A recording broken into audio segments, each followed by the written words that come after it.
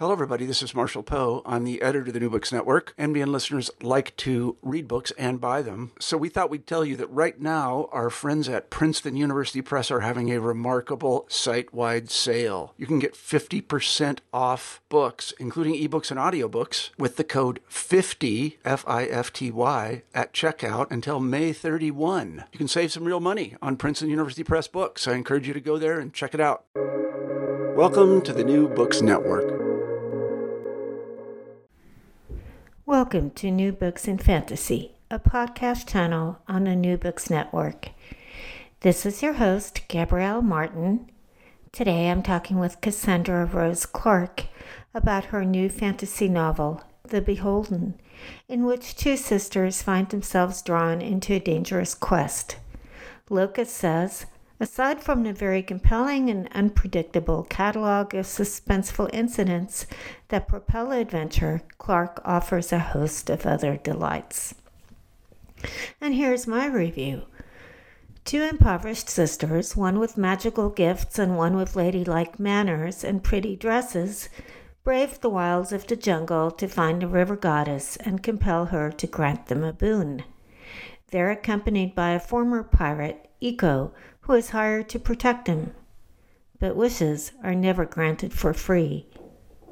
Years later, Celestia's wish has come true. She's happily married to a renowned former adventurer, Lyndon, who had the money to save her family's plantation and the know-how to make it thrive. Celestia is content with the resumption of her privileged life and her long-desired pregnancy. Her sister Azara is now studying magic at the Secret Academy, now that her duty to her sister and the plantation is done. As for Iko, he's cavorting with a beautiful and lusty goddess in her ice palace. Life just can't stay so good. The river goddess has not forgotten, and now she has a perilous quest she demands of the three. A dark mage, long presumed gone from this world, is making his presence known. There are disturbing rumors from the far north of corpses that cannot rest but continue to walk as if alive. The alarming news causes the Emperor to command Celestia's husband, the former adventurer, to join a party to hunt down a mage and destroy him. The river goddess has other plans. She wants the mage brought to her safely. Celestia and her husband Lyndon now find themselves on opposite sides, each a pawn of a greater force. Can their marriage survive the struggle? Can Celestia and Azara, two very different people, work together as a team with the unwilling former pirate Iko? Only the end of the journey will reveal these answers. So now let's welcome Cassandra Rose Clark to the show. So now we've got Cassandra Rose Clark herself to talk about The Beholden. Hello. Hi, Glad to be Cassandra. here. Hi. So I'll start off with the questions. First about the sisters. Okay. How are Celestia and her sister Azara alike, and in what way are they different? Well, I mean, I definitely wrote them to be sort of opposites, to kind of have opposite strengths.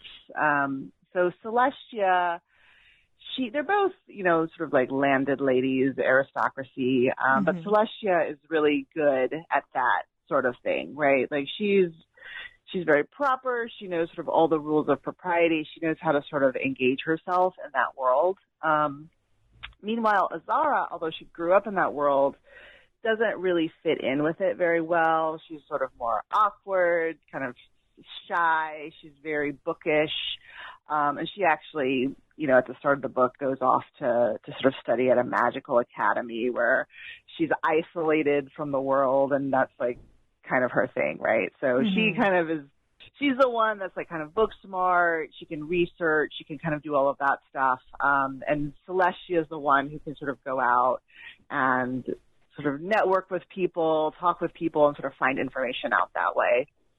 So I really kind of had fun sort of like with that idea of having them be opposites and having opposite strengths so that when they work together, they kind of have their bases covered. And Azara and Celestia are close in some ways. I mean, the book starts off with Azara helping Celestia. She tracks down the river goddess. She uses the river goddess's special secret name and commands her to come to them. And they discuss what they wish with her. Celestia wants to find a husband with money. Wouldn't be bad if he was nice as well, because she wants to restore their ancestral lands to prosperity. And Celestia's wish is actually granted. She meets and marries Lyndon. Not only is he wealthy, he seems to be pretty good looking. He's loving. He's very happy about the baby that's coming. So is he as good as he seems? Is he the wish that she wanted? I mean, yes, he is. In terms of what she asked the goddess for, she asked and she got it, right? Like he meets all of those check boxes, and he's not bad to her or anything. But the idea was that, well, I got what I thought I wanted.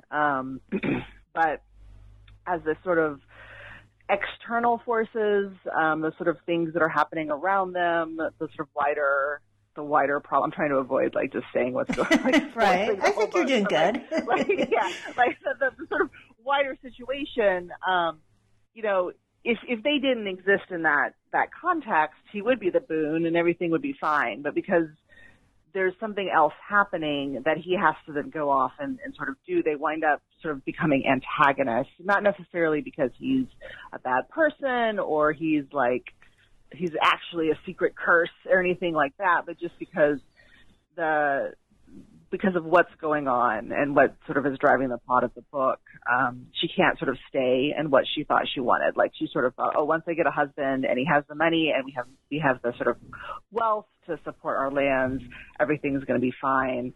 But the truth is, it's not, right? Because there's other things happening. And so that was kind of the idea with him, was that, it's just like, well, you expect your life to go one way, and you think, oh, if I get this one thing, everything's going to fall into place for me.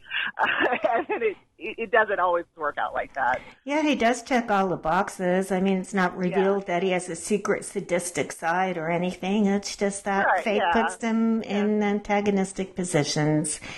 Exactly. So, as we were talking about before, Azara is different from Celestia. She doesn't want to be a noble lady. She's fascinated by magic. And it was interesting the way you discussed her magical studies at the academy. There's actually a visual component. And then I think I, as well as other readers, were possibly curious to have you discuss the difference between alchemy and magic more. Yeah, so, whenever you write a fantasy novel like this, there's always you have to build a magic system, and there's a way that magic has to work. And so I sort of approached it with the idea that in this world, there's sort of different approaches to magic. So Azara, because she's part of the aristocracy, is expected to do a type of magic that involves sort of calling on the gods and asking them to do favors for you, / sort of bullying them around to do favors for you. And so that was sort of one approach to magic. But because she did that when she was younger and sort of realized that maybe this is not the best way to do it, this is sort of kind of pretty dangerous. She said, I don't want to actually go that route.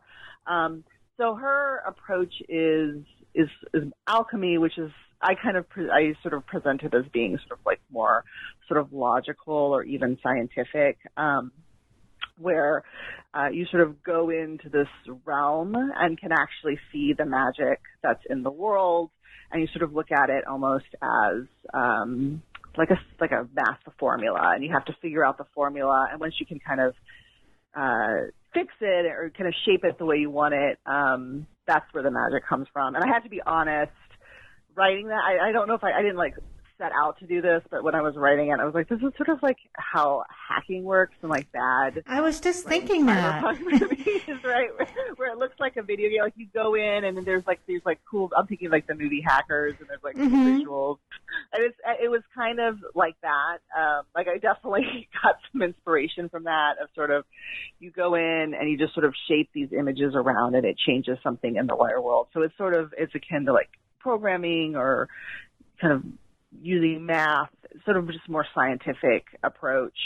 And then there's a third type of magic that I don't touch on a whole lot in the book, but they mention a couple times, which is just sort of like elemental magic, which would be sort of like folk magic type practices. So it's like I just sort of created like 3 approaches to magic. They all sort of do the same thing. Like they have the sort of like, you're kind of shaping the reality, but you approach it in different ways. Well, and possibly when you do alchemy, you may not be beholden after you do alchemy. Yeah, that's kind of the idea. You don't have to like pay up to the god, so it's a little safer. Well, let's discuss Omera for a little while.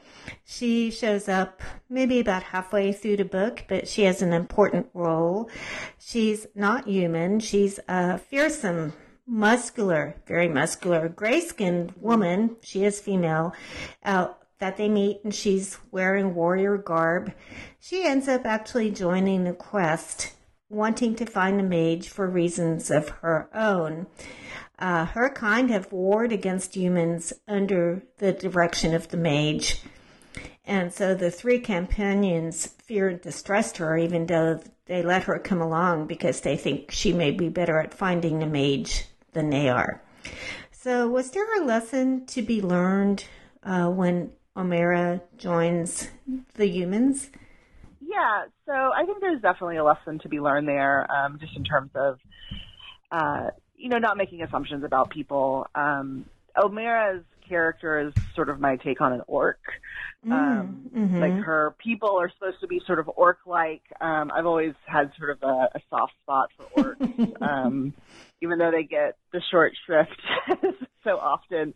But I like that idea of sort of in the book, the characters don't actually believe that her people are real. They think they're like a myth that was made up by sort of their enemies to discredit them, like propaganda. And then it turns out they are real, but they're not, evil like the propaganda stories would have led them to believe.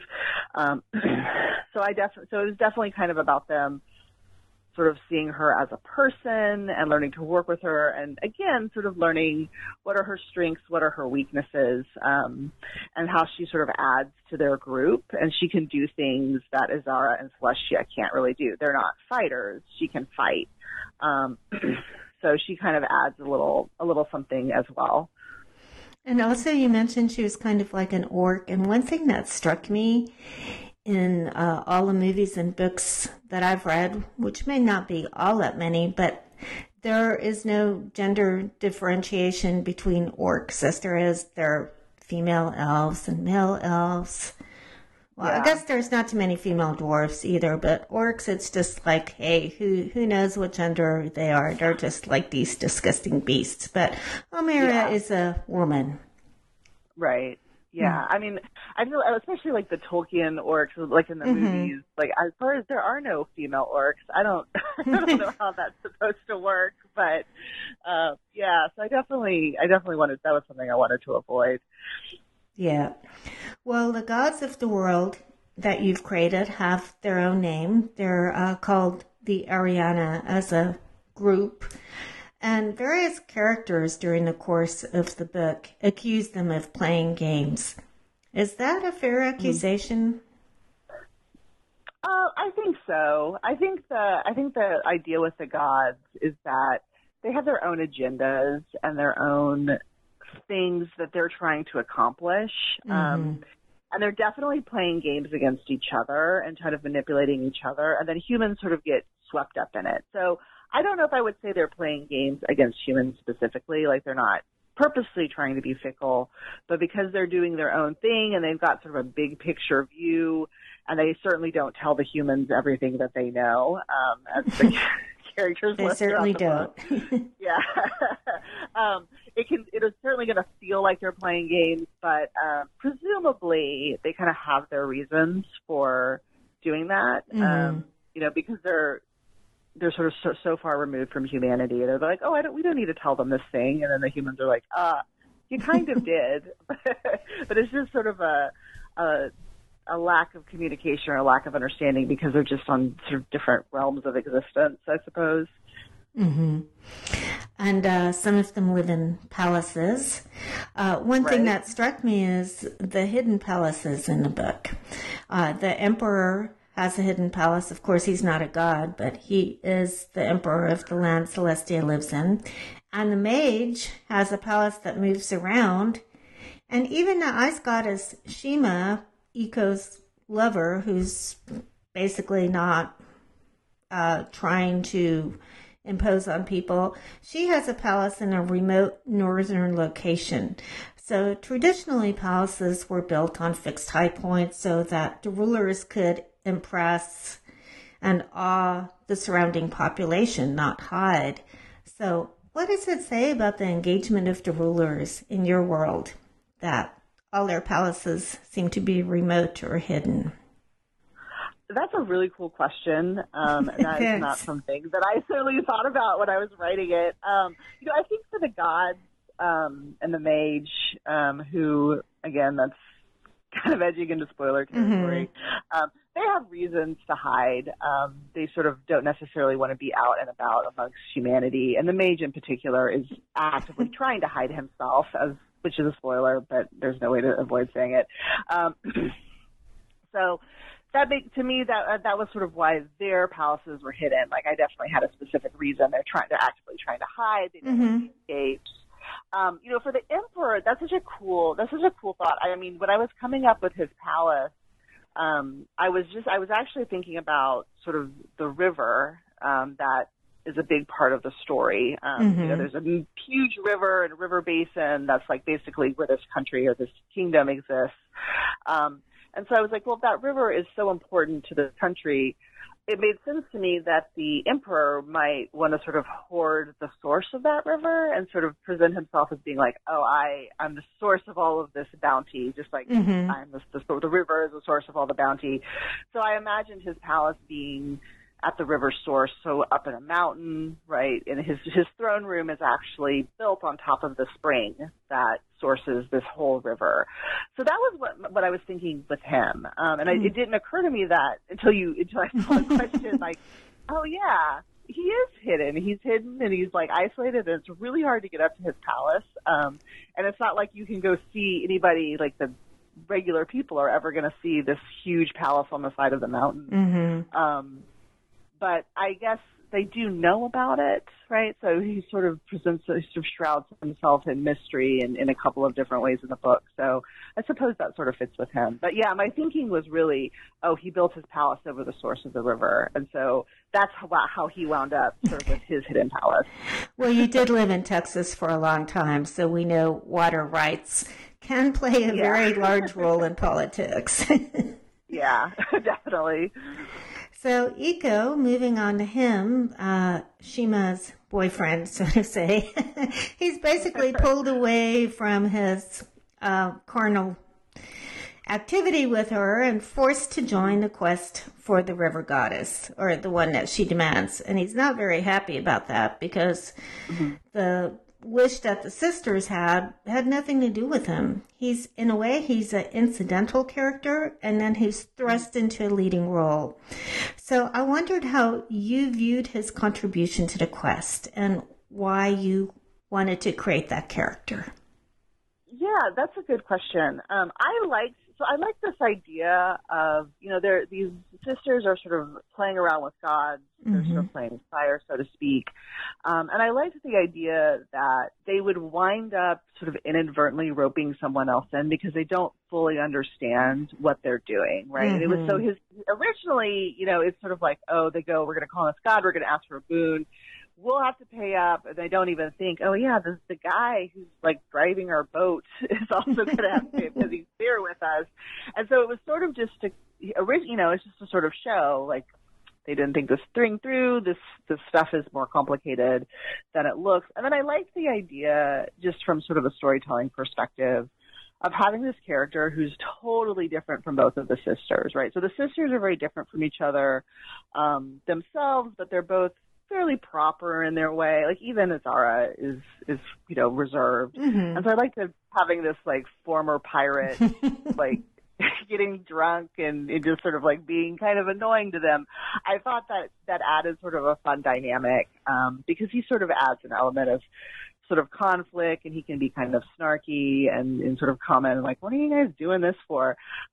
Because they're also not as worldwide, like sort of streetwise, because of their background, both of them. So he also adds that element of sort of being able to sort of maybe navigate sort of lower places and that kind of thing, and having a kind of different understanding of the world than the two sisters. The other thing about Aiko is he's not from the Seraphine, which is their kingdom, mm-hmm. and he's not from the Northern Kingdom that they were former enemies, now they're allies.